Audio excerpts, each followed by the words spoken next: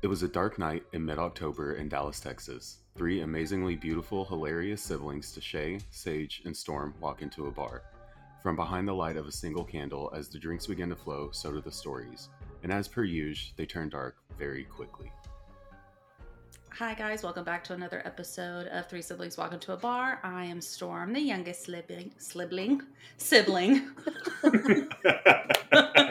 I haven't done this in a while, leave me alone.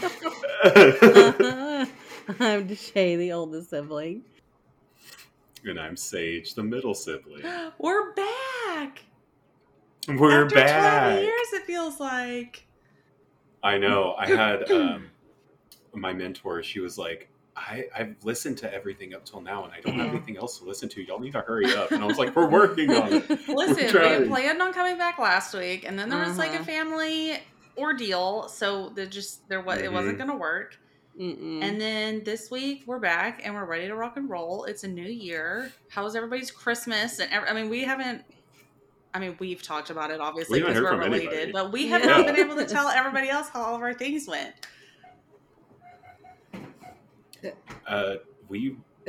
Christmas was Christmas. It was just went by too fast this year. It did. It also didn't really feel like Christmas because it was warm. It didn't. And I just feel like in general, like the Christmas season just didn't hit the same this year. Yeah. And I was kind of one of those, like, I was just glad it was over. Like, I was like, okay, I'm ready to start not having to deal with Christmas. But then that time between Christmas and New Year's is just so depressing. Yeah. It's like, definitely. What the hell do we do now? Cry is what I did.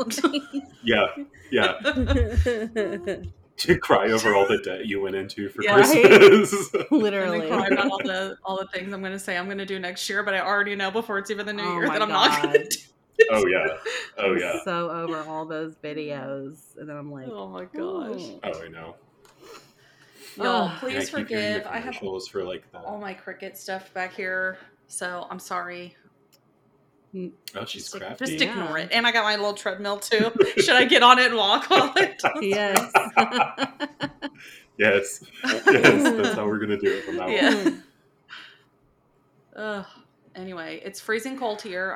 Northern people are gonna laugh at us, but it is 11 degrees here, and I'm pretty sure all my fingers are gonna fall off. I literally have my heated blanket, and I'm like, I'm sitting next to a window. I'm gonna die. It's fine. Ridiculous.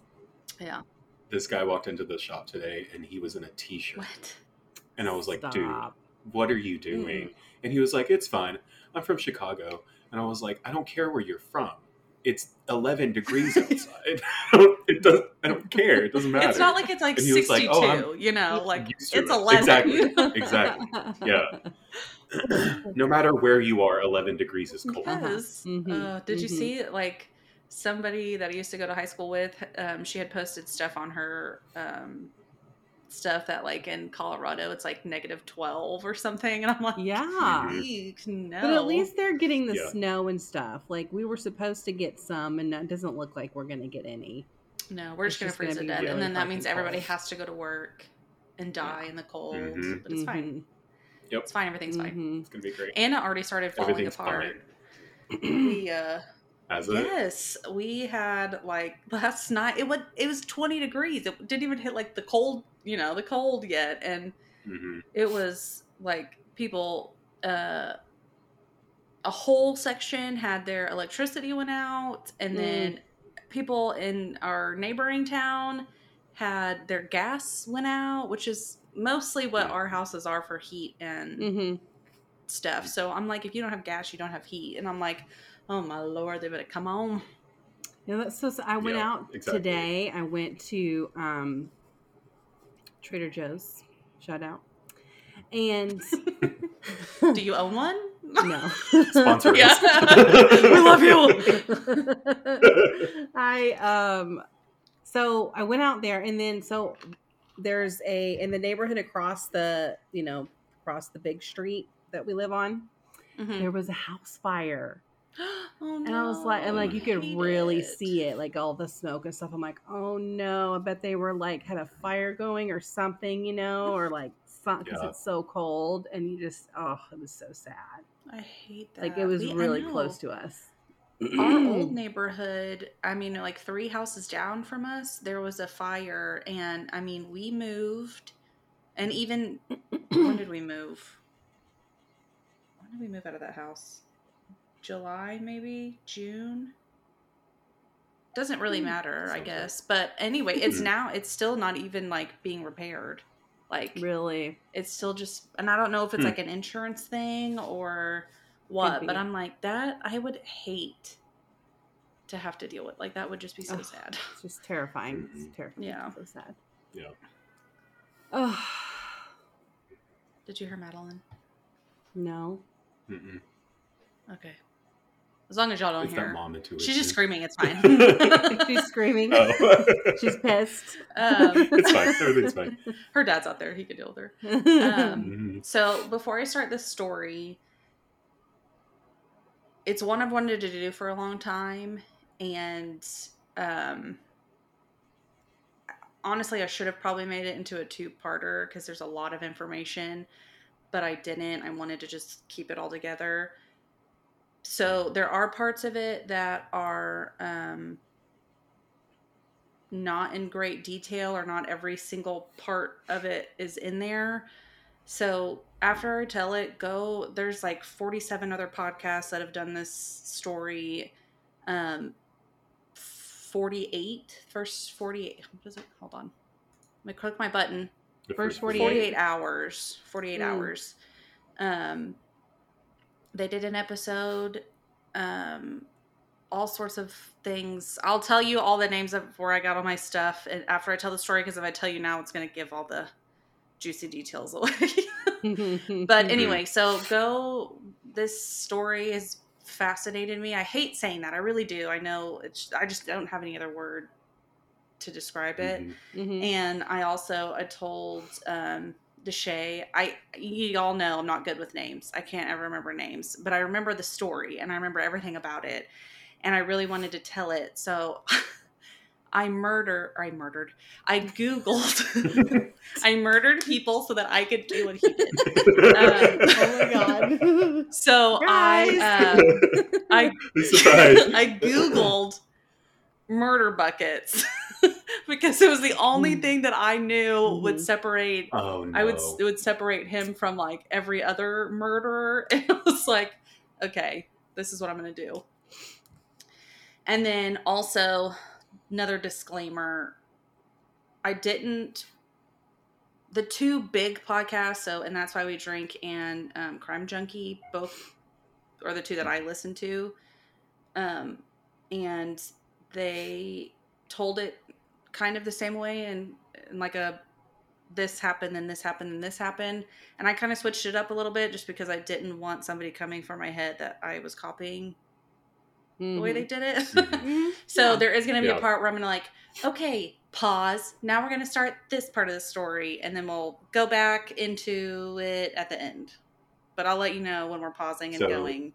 But it'll make sense. It'll come. All of our listeners. It'll all make sense. All of our listeners with ADHD are going to be having a hard time. No, it'll be good. I swear it'll all make sense when I'm done. And because that's what I was doing. I was writing this and I was like, I don't know any other, like there's really only 2 ways you can kind of mesh it to put it together. And so I picked this way. So hopefully we're good. Cool. It'll be I don't think I needed to explain it, but for my own. Yeah, I get it. Self, I needed to. I do that while I'm tattooing, and my clients are like, just do it. And I'm like, it's for me. I'm trying to talk out loud. If it makes whatever, right? Yeah. Okay, so Israel Keyes was born on January 7th, 1978, to Heidi Keyes and Jeff Keyes in Richmond, Utah. We know about the Utahs, right? The religion that can be there. Yeah. So he was the second born, you know, those second borns, to 10 children. Hey, shout out. To 10 children. Wow. That's a lot of kids. That's a lot. It is a lot. They were part of the Fundamentalist Church of Jesus Christ of Latter-day Saints. They were all homeschooled and they were all taught to be very religious. Mom was on another level. Mm-hmm. They didn't really, I mean, Dad was also obviously a part of it. But they don't really talk about Dad a lot, but it always just is like, Mom made me do this. Mom was very religious. Mom made me study this. Okay. So, I don't know. Mm-hmm. When Israel was 5, they left the fundamentalist church and moved church. I promise I'll learn to talk before this is over. We're getting back into it. They moved to a remote plot in Colville, Washington. So the 48 Hour that I was watching, they had people that knew them when they lived here. Mm-hmm. And she was like, no, it was specifically made to be completely off the grid, like completely secluded. They didn't want people just showing up there. And she even drove by and she goes, I think this is the driveway, but I don't, like, unless one of them took you there, you really didn't know where you were going. Okay. So obviously they were completely isolated from society. They lived in a 1-room cabin with 12 people. Oh, no, thank you.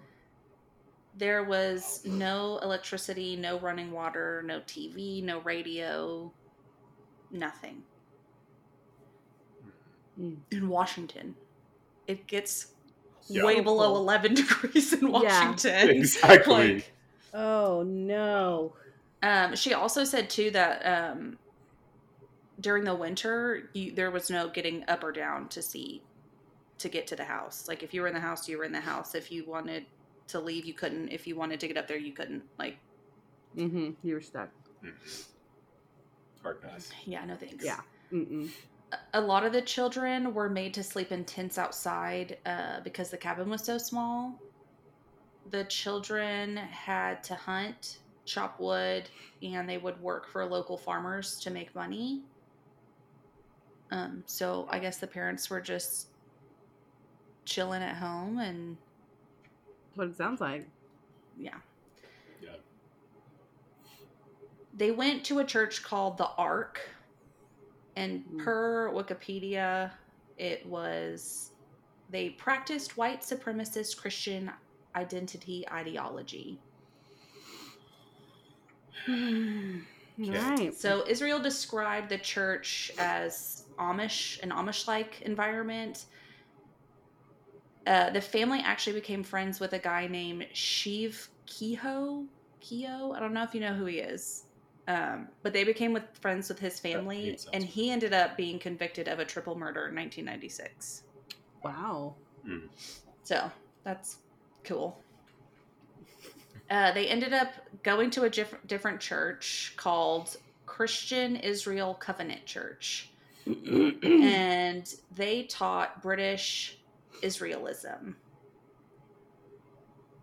So I'm going to read the description on Wikipedia because I do not want people just assuming that I'm assuming what it is. Mm-hmm. It is, quote, belief that the people of Great Britain are genetically, racially, and linguistically the direct descendants of the 10 lost tribes of ancient Israel. Mm-hmm. They also believe that a marriage between 2 races is one of the worst things that you could do. Oh, Jesus. Okay. The church believed that the Anglo-Saxons were the inferior race. So, what the fuck is happening? Take with that what you would like. Israel said that this was like a militia. So even those people from the TV show, they were like, anybody could have turned anyone into a monster with the way that people were making you think. Mm-hmm. I mean, like one of the guys was like, they were making you believe that anybody that wasn't white was not human or right. like an alien or not real. Like, and so I'm like, that's great to teach children. Horrible. Yeah. Yeah. As a hobby growing up, Israel said that he would hunt anything with a heartbeat. He said he skinned a deer alive and told everybody at church. So I guess what he did was he shot the deer and it didn't die. And so he went ahead and gutted it when it was still alive. Oh my God. Ugh. After that, all the kids at that church kind of avoided him and didn't want to be around him. And they kind of said that like they made him feel really uncomfortable. One of the girls said that anytime that he was around, it made her skin crawl. Ugh, hate it. His other hobbies included shooting neighbors' houses with BB guns, starting fires in the woods, and breaking into people's houses.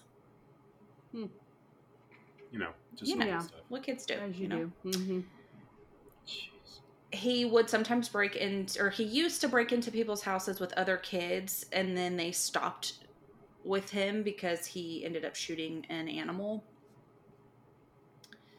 He would steal people's guns out of their houses. And one time, I shouldn't laugh at this. One time his parents found the guns and made him take them back and apologize. Okay. Wow. So. Okay. Fun.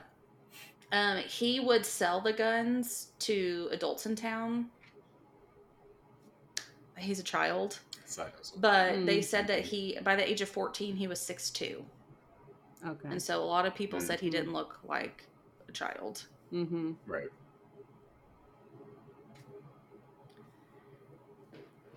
Okay, so they had their tiny ass cabin that they have 12 people living in already. Mm-hmm. They decided to house another family, some of their family friends, to give them shelter.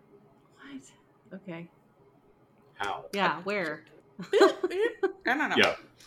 You can live outside of my house. Yeah, right? You can live in the tents and my kids can come inside. Like, Exactly. Yeah. Yeah. Oh my gosh. So in front of the son and the daughter of the family and his sister, Isaac did something really bad to a cat. I'm not going to talk about it. It's not good. No, don't want to hear it. You can Google it. It's on Wikipedia if you would like to know. He apparently laughed after it happened, and the son ended up throwing up. Oh. After that, he realized that he's not like other kids. Like, stuff that he thought was normal.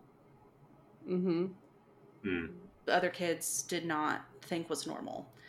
So at that point, he started hiding his anti-social, quote, behavior to himself. And he just kept to himself, was quiet.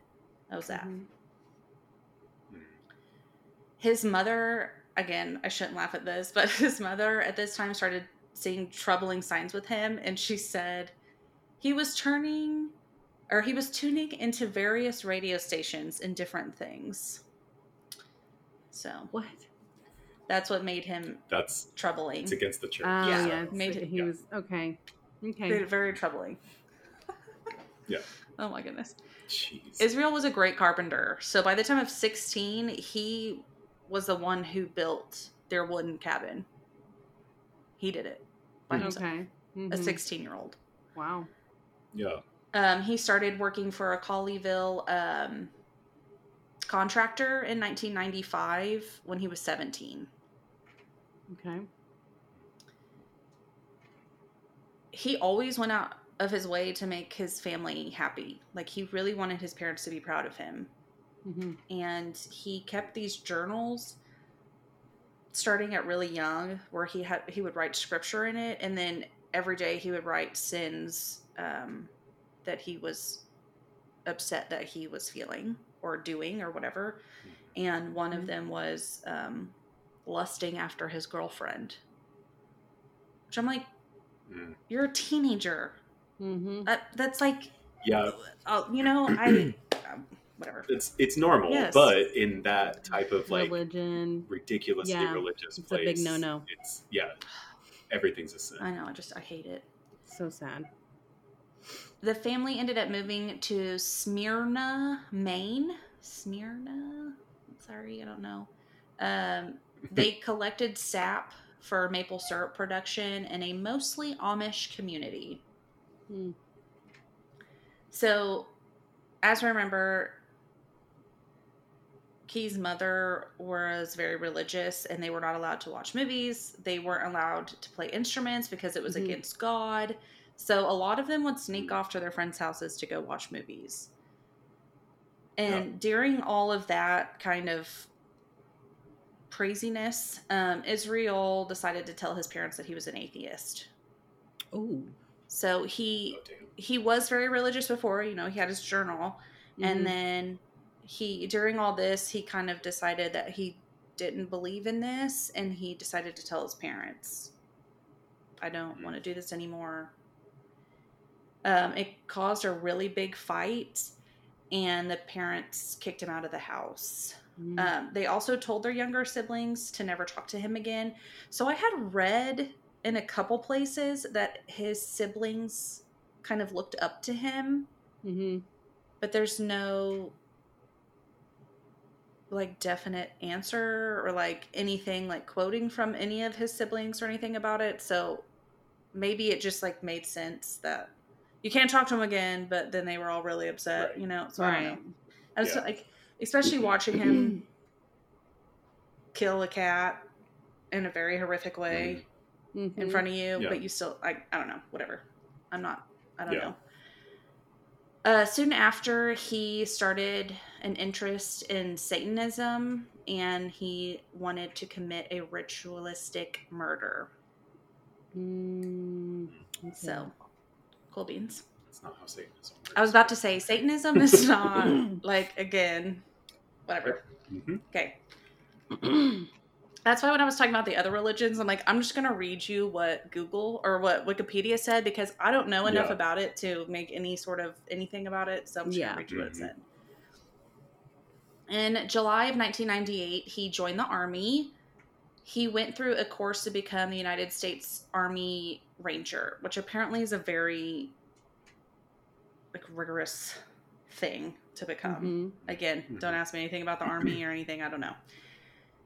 He was stationed at many places. He stayed at Fort Lewis, Fort Hood, and at one point he did end up going to Egypt for a little bit. He was part of the 5th Infantry, 25th Infantry Division. Again, don't ask me what that means. Okay. Good for him. I know some of those. I know what division means. I know what 25th means. Yeah. His army friends said that he was really quiet and he kept to himself. They said he drank a lot on the weekends. His favorite drink was wild turkey bourbon. Wild turkey. Ooh. Bourbon. Bit. Yeah, I'm not a big Nasty. bourbon fan. I asked Richard, because Richard was sitting next to me when I was doing this, and I was like, do you like wild turkey bourbon? Giving him a look, murder. And he's like, I don't think I've ever had it. And I was like, good, you're not ever going to try it. They said he also loved hip hop and the Insane Clown Posse, and it was all over all the things were all over his room. That brings back memories. Yeah, it does. Didn't they become totally religious too? ICP. Oh, yeah. I think they totally changed and became really religious or something. Yep. So in 2000, he ended up having a daughter with his then girlfriend. Him and that girlfriend broke up, and then in February of 2001, he was arrested for driving under the influence. So pretty much after all that, I wrote a bunch of stuff down. Doesn't matter. They honorably discharged him because of that. Okay. So after that, he moved to Nebe, Washington. And then in 2007, his 10-year-old daughter and his new girlfriend moved to Alaska. And he started a construction business. He was well known. He lived there for a very long time. All of his neighbors knew him, trusted him. They would give him their keys to their house and go, "Oh, can you go fix this?" And while they're at work, wow, he was just, a great dude. Okay, now we're gonna hit the middle. So we're gonna break on that story, and I'm gonna start a newish one. Okay. Okay. So on February 1st, 2012, an 18-year-old Samantha Coing was working. She worked at a little coffee kiosk. Not a kiosk. It was like, those little standalone buildings that's just a drive-through, or you can just walk, like the snow cone stand. That's what it looked like when I saw a picture of it. So she was there working, and her boyfriend was supposed to pick her up after work. He got there to get her, and she wasn't there. So just remember these little things. Like, it was just her working. Nobody else was there with her. He called and called and called her, and there was no answer. And then a few hours later, he got a text from her saying that she had went on vacation. She needed a break. She was going away, and she was going to be gone for a week. So this was completely out of character for her. Nobody believed that she really went on just some random vacation. And then the next morning, a missing persons was placed for her. FBI investigators looked at the surveillance camera and saw that at 8 p.m. that night, a masked man walked up to the window. She was seen, she puts her hands up in the air. She turns around to turn the light off. A man crawls into the window, and then you see two people walking out of the building together. So once she turns the light off, because it's 8 p.m., it's dark. Like, you can't really see much. Like, you can see a big black figure coming into the window, and then you see two black figures walking out. But you can't make any... Like, you can assume, okay, that's Samantha. Okay, that's the guy. But, you can't see anybody. Right. All right, so signs went all over. Please help me find Samantha. Where's Samantha? I need her back. She had a $41,000 reward placed on her if anybody could help find her. Her dad went on the TV. It was really sad. He was saying stuff like, I don't know if she's eating. I don't know if she can sleep. I hope she's being taken care of. Oh. I was like, of course, like, what a dad thing. Like, I'm just worried, like, is she eating? Is she sleep? Like, so sad. Her boyfriend was quickly ruled out as a suspect, and all of her family. Like, they had no suspects. They had no idea, nothing. They have nothing to go off of. 10 days later, there was a vigil held for Samantha. And then on February 24th of 2012, Samantha's boyfriend receives a text message from Samantha's phone, and it says, Connor Park sign, under pic of Albert, ain't she purty? What? Yeah. So okay. Him and all the family go to this park. They find it's like a big wooden sign, and there was a missing dog poster of a dog named Albert. Under the sign was a plastic bag that had a couple papers in it. So they obviously don't touch it, and they call the police. Inside the bag, there was a picture of Samantha with a newspaper dated February 13th. And a really long, drawn-out letter that was asking for them to deposit $30,000 into Samantha's bank account.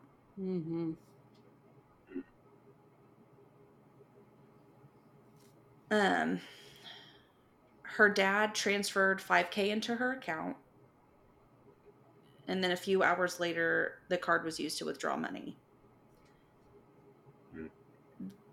The police rushed to the ATM, and he's gone. So they had just missed him by minutes. Right. The ATM camera shows a man. He was in all dark clothing. His face was covered and his hands were covered. So, I mean, they couldn't see anything. They couldn't tell what race he was. They couldn't tell anything. Yeah. 1 week later, on March 7th, there was another ATM withdrawal 4,000 miles away in Wilcox, Arizona. Wow. Okay. Far away. Another was drawn shortly after in Lordsburg, New Mexico. and then it's either Humble or Humble, y'all might know, Texas, and then again in Shepherd, Texas. So at this point, they know he's headed east, and he's on I-10. That's how he's getting east. So they let all police officers know that's going to hit, like that he's going to hit on I-10. We got somebody we're looking, like, you need to keep an eye out. When he was in New Mexico, the bank security camera, so not the ATM, but the security camera caught him walking into a white Ford Focus. Okay. Or no, that was in Arizona, not New Mexico, in Arizona. So they know, okay, this man has a white Ford Focus. He's stopped and he's on this road. Like, we've got to keep an eye out. I feel like that's one of those, you know, like when you get an Amber Alert and it's like a black Nissan Rogue or whatever. And I'm like, and I will like look, I'm like, oh my God, it's a Nissan Rogue. Oh my God, it's a black Nissan. Yeah. Like, I feel like there's so many, it's so hard. So I'm like, I always feel for like police officers where they're like, okay, you need to find a white Ford Focus. I'm like, okay, the 800 million that there are out here. Exactly. I'm sure there was more to it than just a white Ford Focus. But, so on March 14th, a state trooper sees a car parked in a hotel parking lot that matches the car's description. So he sits and waits. The man ends up walking into the car and drives off. And the state trooper follows him. The second that white Ford Focus goes over the speed limit, he pulls him over. Yeah. And he asks for his ID. He gives it to him. And it is Israel Keys. So, just another thing. Two different. This is why I hate reading so many. Sometimes I'm like, I'm just going to read Wikipedia and that's it. But some of it said that this all happened in Shepherd, Texas, and then other parts said Lumpkin, Texas, which are pretty much right by each other. But whatever, one of those places in Texas. So they knew they had this guy, like they knew he had something to do with Samantha because in his car was Samantha's ID, her debit card, and a mask that had matched all the ones from the ATM camera. 2 weeks after he was arrested, he was sent back to Anchorage, Alaska. While he's there, he's getting questioned, obviously. And they realize that he asks for stuff and then he'll give them information. So he asked for an Americano from Starbucks, a Snickers bar, and a very specific kind of cigar. Which is weird. And when I was watching the interviews with him, they kept asking him, like, are you hungry? Do you want some food? And he'd be like, oh, no, thank you. And then they'd be like, oh, I have a candy bar. It's in the refrigerator. And then he'd start laughing. And the investigators later were like, you know, we had to be his friend. We had to make him think that, like, we were his buddies. Yeah. Like, we had to be chummy with him. And I'm like, I hate that. Like, again, one of those things that don't ever ask me to do. Like, I would immediately go in and be like, look, you fucker. Like, you know, I would have such a hard time just, you know. You just imagine how they feel when they're having to do that. Like, how they feel inside. I know. Exactly. You know? And then whenever he starts talking, and I'll tell you about it in a minute, but whenever he starts talking, and then you just have to be like, yeah, that's crazy. Yeah. So crazy. Right. When really, because I'd be like, excuse, what? What did you what the fuck did you say? I would cry. Is this real life? Did you just start a podcast? Yeah. What? Okay, so he gets his Starbucks, he gets his Snickers bar, and he gets his cigar. And then he starts talking. So he says what happened was he walked up to the window, he ordered a coffee, she hands him his coffee, and he points a .22 caliber gun at her and tells her to turn the light off. He crawls into the window, and here's another one of those, it's in one place, it's not in another place, but he stuffed napkins in her mouth and tied her hands together. And then he started walking her to his truck. On the way to his truck, she ran away. She out. Mm-hmm. He was able to chase her down, caught her, and told her, like, I'm just trying to get ransom money. That's all I'm trying to do. I'm not going to hurt you. Like, please stay calm. I promise you, once I get this money, you're going to go. He took her phone. Because you can trust the guy that just kidnapped you. Yeah. Fine. I'm just going to shove all this in your mouth. Yeah, and it'll be it's okay. fine. Yeah. So he took her phone and her keys, and then around 2 a.m., he moved her into his tool shed and tied her up around her neck. So he put a rope around her neck and then screwed the 2 pieces of the rope into the wall behind her.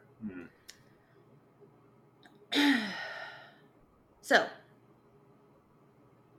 after he does that, so the whole time he's got a radio, like a police scanner on. Mm-hmm. So even when he's driving with her, right next to him, a police officer pulls up, and he's like, damn, but he's got the radio scanner on. He knows that they're not looking for anybody.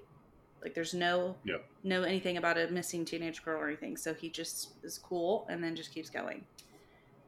And he tells her too, when he gets to the shed, he said, I have to go inside. I have this scanner on.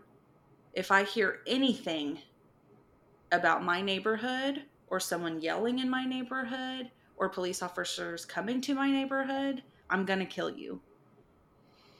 And then he turns up like metal music in case she does start yelling. Nobody will hear it. Mm-hmm.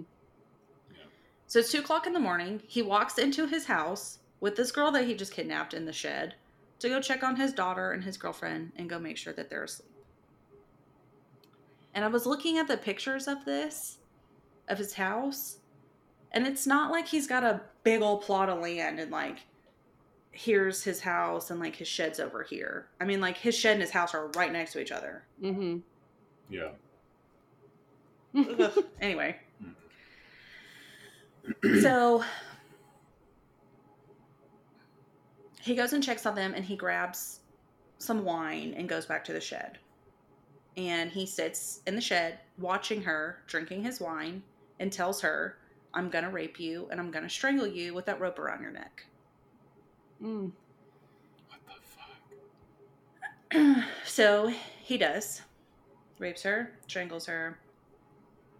And then he goes inside, packs bags for his family, and they go on a Caribbean cruise. And he leaves her in his shed. Oh my God. Holy fuck. So when the investigators asked them, like, why that coffee cart? Why did you go there? Why her? And he just said that was the one that was open late. Mm. So at that point they knew, like, it had nothing to do with her. Like, it was just opportunity. Which is always the scariest to me. I don't know why, but that just scares me more than, like, I need somebody that's, like, late teen, brown hair, you know, than... Mm-hmm. So he returns 2 weeks later, and that's when he posted the ransom note and texted her boyfriend. And he said he drove around 35 miles north to Mananuska Lake. He cut a hole in the lake to go ice fishing. And when he was there fishing, he would drop parts of her body weighted down into the lake. And then he would go home and eat the fish that he caught. Mm. So it was a total of 3 visits to dispose all of her into the lake. So here's what I have to keep in mind. She died the day he kidnapped her, like hours after. Mm-hmm. And they got a picture of her alive on the 13th. So days after she died. Or a week. I don't remember. It was like 2 weeks, I guess. Mm-hmm. Mm-hmm. He braided her hair, put makeup on her, and sewed her eyelids open with fishing tape or fishing stuff, and holds up the newspaper and takes a picture. Oh my God. Ugh. So that picture has never been like public, like no one's ever seen it, but they did do like a recreation of it, and it just looks so creepy. Like I know it's not real because I know the girl in the picture is alive, but it's still just like it's the creepiest thing. And like I don't know if her parents actually saw that picture, or maybe because they didn't open the bag, they just gave it to police. Could you imagine thinking, oh, my daughter's alive, and then you find out that picture that you saw of her, she's dead, she's been dead the whole time? Oh my God. It's horrific. So they divers worked for about 10 hours, and they finally were able to recover her body. And investigators knew at that point, like, this wasn't his first time killing. There's no way that all of this was his first time. He told them that he was two different people. And so the investigators asked him, well, how long have you been two people? And he laughed and said, a long time, 14 years. And so they knew at that point that he had been a serial killer for 14 years. Oh my God. And they had no idea. Like, he wasn't on anybody's radar. Yeah. No one knew anything about this man. He wasn't even being watched. All he had on his record was the DUI that he had. DUI. That's it. Yeah. Nothing. And everybody, all of his neighbors, he's such a good guy. I would be trusted. One of the DAs that were on this case, one of his co-workers said, yeah, I hired him to do work for me. Like, he just, everybody knew him. Yeah. He traveled a lot. He had gone to Washington, California, Wyoming, Texas, Vermont, and Canada. And they believe that he could have murdered people in all of those places. He told them, I will tell you every gory detail of every murder if you give me an execution date. Okay. He didn't want to live the rest of his life. And he in the interview, he says, I want to die now. I don't want to waste away in prison. I'd rather die now while I have happy memories. Because you deserve that and all. Oh my God. Yes. Yeah, exactly. They told him the more people that he had killed and he's willing to tell them about, the more likely they will impose the death penalty on him. But obviously they can't just be like, oh yeah, here, sign this. This says you'll die this day. Exactly. Yeah. So he really didn't want to give them any information without any guarantee of the death penalty. Over 7 months after he was arrested, he did a total of 24 interviews with investigators. So they weren't all the same. Some were different. A little while later, he did say he would give them 2 bodies and a name. Bill and Lorraine Couriers. They had gone missing June of 2011. He flew into Chicago and started heading east. So this trip was scheduled. So a lot of his traveling was for his construction or his carpenter business. But this trip in particular was, he knew he was going to murder somebody. He didn't know who or where, but that's what he was going to do. He was at a hotel in Essex, Vermont, and he dug up a bucket that he had buried a few years before. So he would go to these certain places. Okay. They were an orange Home Depot bucket. He called them his kill cache, and he put everything in there that he would need to murder somebody. Yep. One of them had a silencer for a .22, a wood stock for a .22, a plastic stock for a .22, a portion of a .22 rifle, and a drum magazine and a lot of 22 caliber bullets were all in this bucket, and he just buried them. And then, which I'm also like, how do you remember where you buried this? Yeah. Especially years before. Right. Yeah. Investigators weren't able to find any buckets on their own in Vermont. But he did tell them where they could find a weapon that he used in Vermont, and it was a homemade silencer. And they do believe that it could have been used to murder this couple.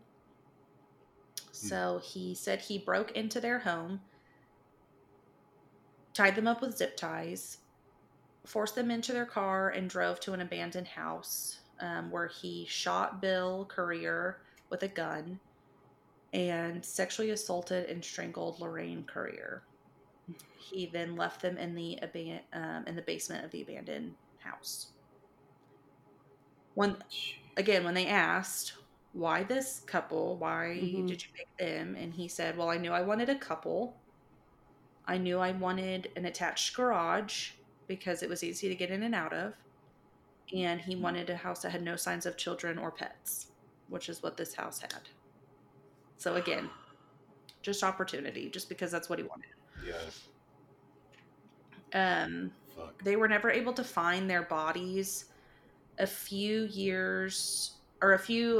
weeks after he had murdered them, the house was demolished and taken out to a landfill. And they had spent 10 to 11 weeks digging through the landfill trying to find their bodies. Aww. And they weren't ever able to find them. So, they have no proof of anything. I mean, they have proof for Samantha, but besides that, they're like, we can't find anything. Mm-hmm. All of the stuff they had, all the murder buckets that they found, nothing had anything to do with him on it. No fingerprints, no DNA, absolutely nothing. They were able to find one thing that had his right thumbprint on it. And in the interview I was watching, and she tells them, she said, yeah, we were able to find one thing. It had your right thumbprint on it. And he goes, no, you didn't. She's like, no. And he goes, are you kidding me? And she was like, no, I'm serious. And he goes, wow, I'm impressed. He's like, I'm disappointed in myself, but I'm impressed with you guys. And I was like, damn. Oh my God.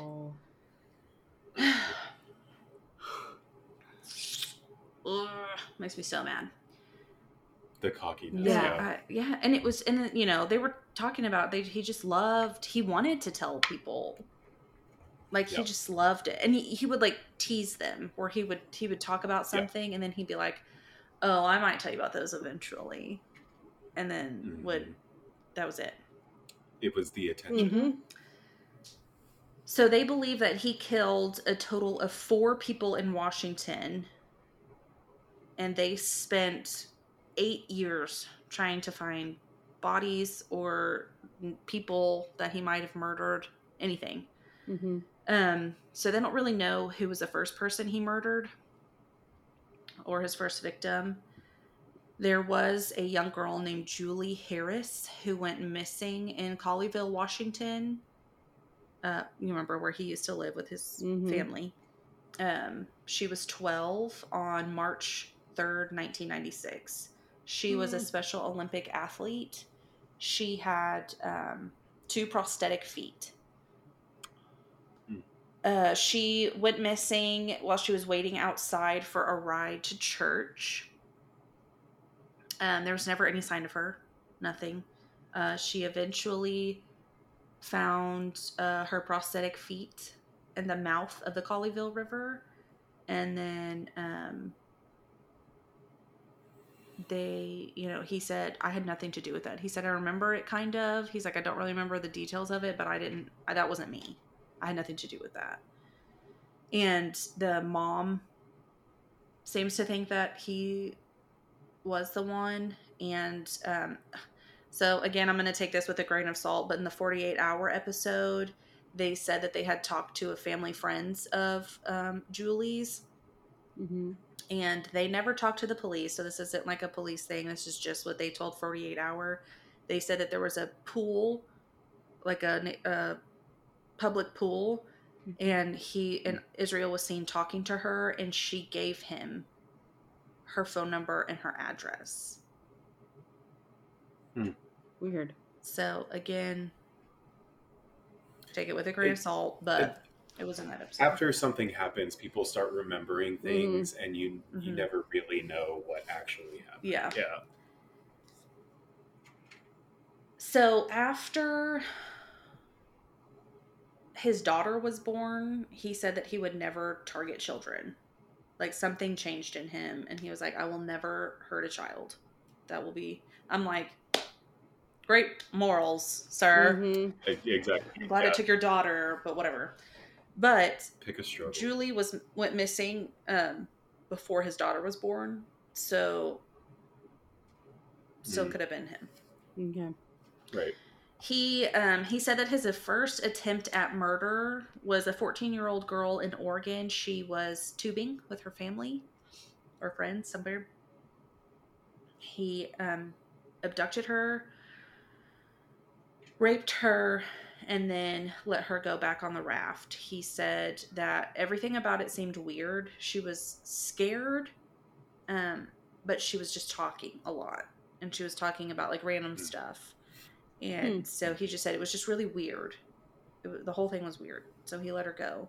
Yeah. And then he said that he would never let anyone go ever again. And then like literally the next day went into the army. Yeah. So. Jeez. Deborah Fellman was a woman that went missing in New Jersey in 2009. They found her name on his computer. Like he had like searched for her. They showed him a picture of her, and he apparently started acting really weird after that, and he was shaking really weird. So they knew that he had something to do with her, but he would just say, no, I had nothing to do with that. Nope, I don't know her. Nope, no. But apparently he was just acting really weird about it right after he saw her picture, and they asked him about her. And then when they were like, well, we found her on your computer. He's like, my computer? That wasn't my computer. No. Like, it was just weird. Wow. And, of course, they have no proof, no anything. But they're pretty certain that he's the one who made her go missing. He had his little kill caches buried next to a river in Wyoming. So they believe that there could be a victim in the river. He spent a lot of time in Canada. They asked if he had killed anyone in Canada, and he said Canadians don't count. What the fuck? Wow. So I'm either thinking maybe this is that ideology that he was taught when he was younger, or he doesn't want to tell them about the amount of people he killed in Canada. Maybe he didn't kill anybody in Canada. I don't know. Because then it's a different issue if he's going like to different countries. Right. Yeah. He spent. Oh, I already said that. They have no clue how many people he really killed. And he was done. He said, I don't want to talk to you anymore. I'm done with this investigation. I don't want to live like this. And he killed himself in prison on December 1st, 2012. He used disposable razor to slit his wrist and then used his bedding to strangle himself. Oh my God. Investigators at that point were like, all of his secrets are now buried with him. Yeah. And we will never know truly how many people he killed. Any of that. A few days before he died, they found 11 skulls that he had drawn on paper with his own blood. And they believe that that's maybe the amount of people that he killed. So they know for a fact Samantha and then the couple. So that's 3. And they're almost positive about Deborah. So that leaves 7 more people that they're still investigating, trying to figure out. He did write a suicide note. They said it didn't really make a lot of sense. It was just a lot of like jabbering and a bunch of words, kind of. You know, they were really hoping that this was going to give them all the clues and all the answers. And he wrote down everything in this letter, and it was just nothing. Yeah. So they said, if you are someone that knows anything about Israel Keyes' travels, or you think that you might have a family member who has died because of Israel Keyes, then to call the FBI and let them have that information. I wrote fun facts. Again, I know, totally inappropriate, but I didn't know what else to name it. I just didn't have anywhere else to put it in here. He was obsessed with serial killers. Obsessed. Like, he knew everything about all of them. And he said that he wanted to be just like Ted Bundy. Oh, and he even tried to escape the courtroom and broke his ankle shackles, just like Ted Bundy did. Yeah. I was like, cool. Good for you. Samantha Coings, it was like a family friend. She was in this episode that I was watching. She said that was the worst day when they found out that he killed himself. Mm-hmm. She said, I would have rather he was executed. She said she wanted him to stand trial and face what he did and have what he did because he was executed and not because he did it himself. Mm-hmm. But she said that the world is a better place without him in it. And yeah. Damn, dude. So again, there's all sorts of rabbit holes you can go down with this story of who he might have killed, how he killed, where he might have other of his little, I call them murder buckets just because that's what pops into my head when I think about the story. Where he might have some of those still buried. And so go research it. I mean, full 72 hours over here just for like this little part of the story. It took a really long time. There's just a lot of information, but it's crazy. That is crazy. I wonder, like, that one girl that he started acting weird about when they started asking him questions, I wonder if he didn't do it, if he knew who did it. Yeah, maybe. Well, and I was thinking too, so you remember that one guy that they were family friends with that got that had gotten arrested for the triple homicide? I wonder if he's the one that murdered or abducted Julie, the little girl, because she went missing in 1996, which is when he got arrested. So, I mean, it very well could have been, or maybe also one of his victims. That one was just like a really bad experience, and so when they brought her up, he didn't want to talk about it. Because it sounded like, because he said that with that little girl that he let go, that it felt weird. So it's all about a feeling for him. So it must have been, it could have been bad. I mean, he still did it, but it could have been, not what he wanted. Right. Yeah. I mean, and it just, and the investigator said when he was talking about Samantha's murder and everything that he did to her, I mean, because you have to remember, his daughter and his girlfriend were right next door, and he chopped up her body in that shed to go dump it in the lake. Mm-hmm. They're right there. And, and he said too, like that was kind of the thrilling part for him, that he was just two separate people. Like, he could turn it on and off. He would go murder somebody, and then later that day would go have beers at the bar with his friends, or go in the house with his wife, and nobody knew anything. Nobody had any clue. I mean, he wasn't on anybody's radar for all these murders. Like, nobody knew. Like, he was just Israel Keyes from Alaska. Nothing. He learned that when he was a teenager, when he was a kid, because he realized he was not like other kids, and he had to hide it. Yeah. He had to be two different people. It's crazy. Wow. It's makes me sick to my stomach. And again, like all of his interview, not all of them, but a lot of them are on, YouTube or whatever. And it's just watching him talk. And again, like the investigators, they have to go in there and like they're laughing about, like with the thing. You found that? Oh, that's impressive. I'm impressed by you. Yeah. I'm like, that's disgusting. That's horrible. Yeah. But they're trained to do that, and most of them do it very well. And I mean, props to them, because I could never. Good for you. Yeah, every time I watch that, I need to think of the name of it. We Are something.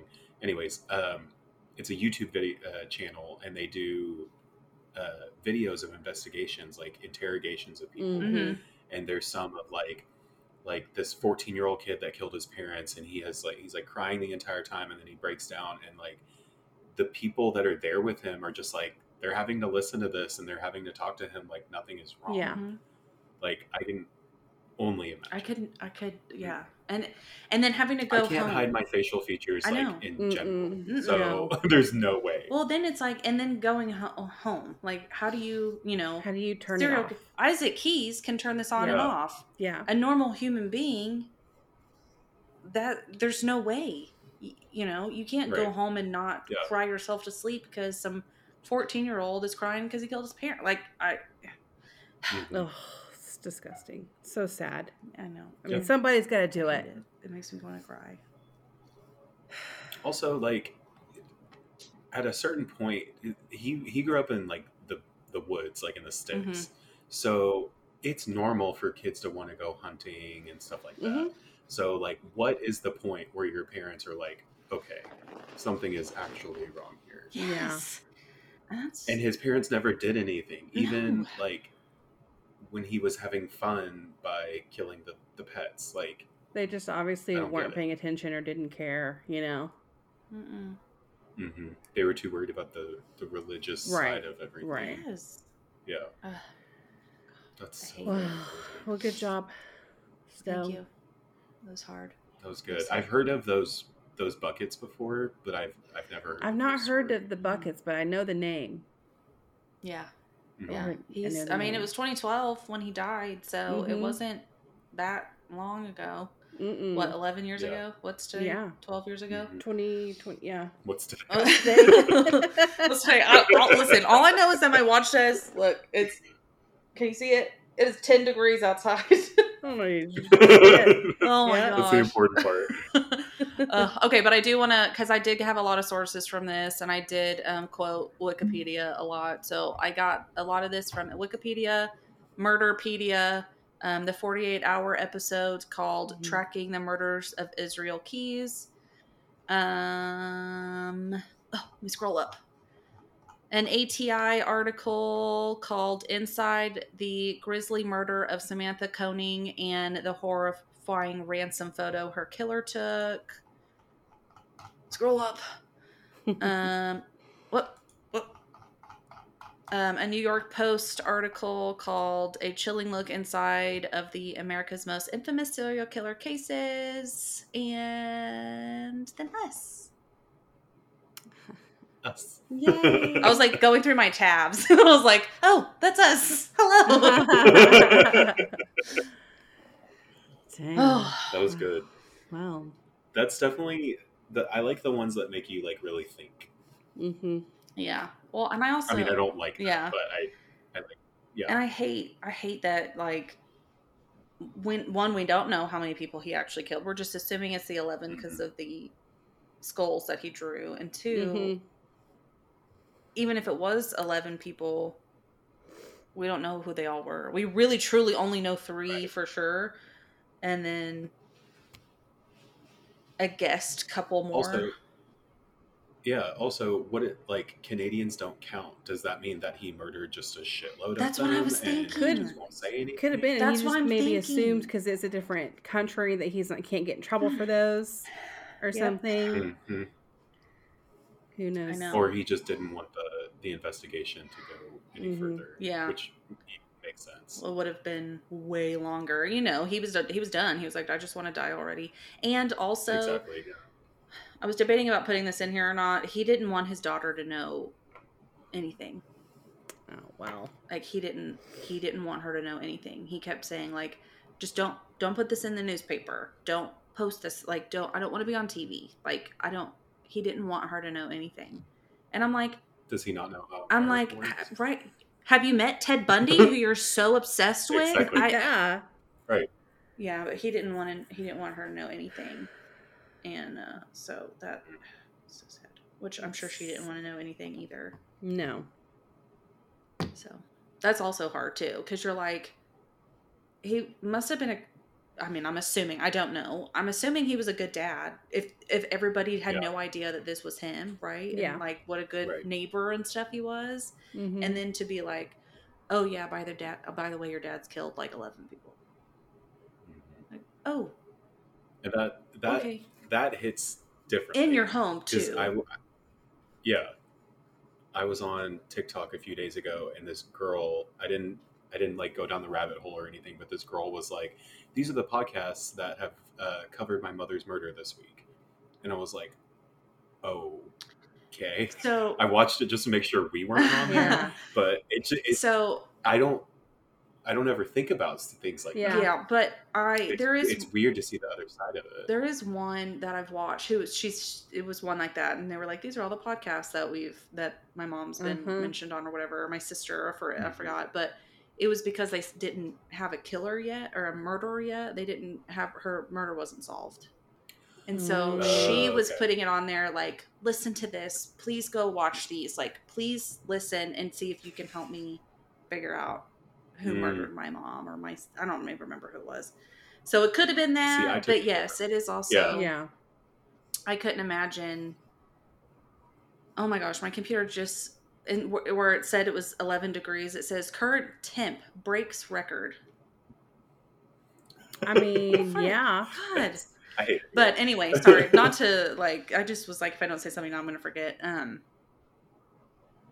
mean, that would be really hard. I couldn't imagine like if something happened to one of our family members and then everybody's talking about it and it's all over everything. Mm-hmm. So that's why I try to be respectful about it. And I'm like, you know, and you know, it's the only way you can, I guess. There's only so much we can do. Yeah. Mm-hmm. And just spreading the information, like you said, like, go listen to this. Like, spreading the information definitely helps. Yeah. And it gives people things to look out for and, like, signs of what they need to be looking for, basically. Oh, yeah. Which a lot of people don't really think about, especially if it's someone in your family. Like, you're like, oh, that's just them. He's just quiet. He's just weird. Mm-hmm. Yeah, exactly. He just doesn't like cats. Exactly. Like, you know, yeah. Right. Yeah. See, I have a bad habit of doing shit like that. Like, we were at Disney World, and one of the kids was like staying away from the other kids, and I mentioned to one of you guys, and I was like, have you had him tested like for autism or anything like that? And Eli was like, Sage, it's not always like the craziest thing. Maybe he just doesn't want to hang out with the kids. And I was like, I mean, you're right, but still, like, it's just, it's where my brain goes because I think about this shit all the time. So, well, and especially too, like in girls, there's not a lot of autism studies. Right. You know, a lot of it's based off of boys, so it's hard to catch that, and so you have to just be more diligent. And I'll say stuff sometimes, and I'm like, am I just socially awkward? Do I have autism? Am I just weird? All of the above? Like, who knows? Yeah, exactly. Yeah. I'm definitely on the spectrum somewhere. You could have, you could have tendencies. There, but who knows? You know? Exactly. I mean, I think everybody in their own way sometimes can, but... I'm just weird. Yeah. It's fine. We're not all that weird. being autistic is weird. It's not weird. I always make the joke. I was like, it's just a touch of the tism. And I said that to a client, and she's like, she has autism and she jokes about it a lot because it helps her kind of like deal with it. Yeah. And I was like, oh, it's just a touch of the tism. And she looks at me and she goes, oh my God, do you have this fidget toy? Do you have this fidget toy? What's your safe food? And she starts asking me like autism questions. And I was like, I'm sorry. I'm sorry.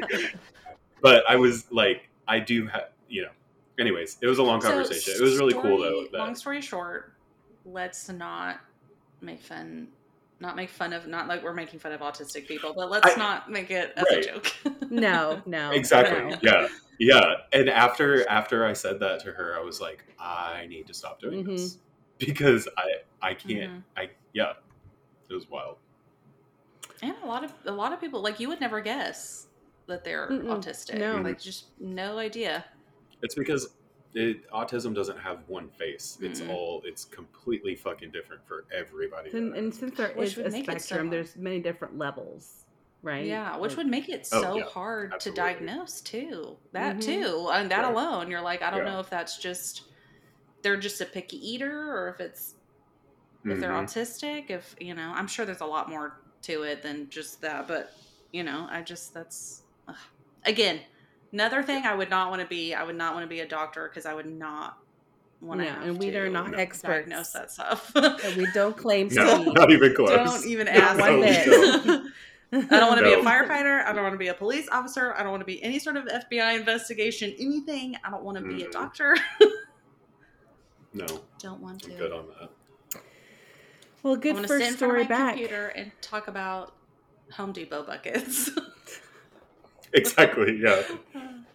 Oh my god. That was a good story for our first one back. Hey, thank you.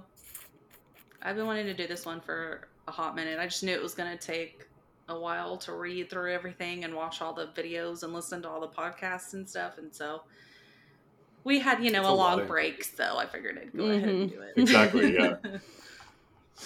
That's a lot of information. Yes. It was good. Thank you.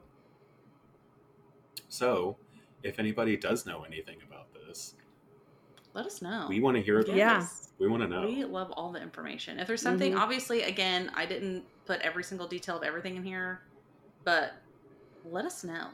Oh, yeah, did you know that he also did this? Oh, yeah, they found a murder bucket in Lumpkin, Texas last week or something. That'd be cool. Yeah. Wow. What are we going to name this episode? That's and people murder are bucket? Like still finding these. I think so. Yeah.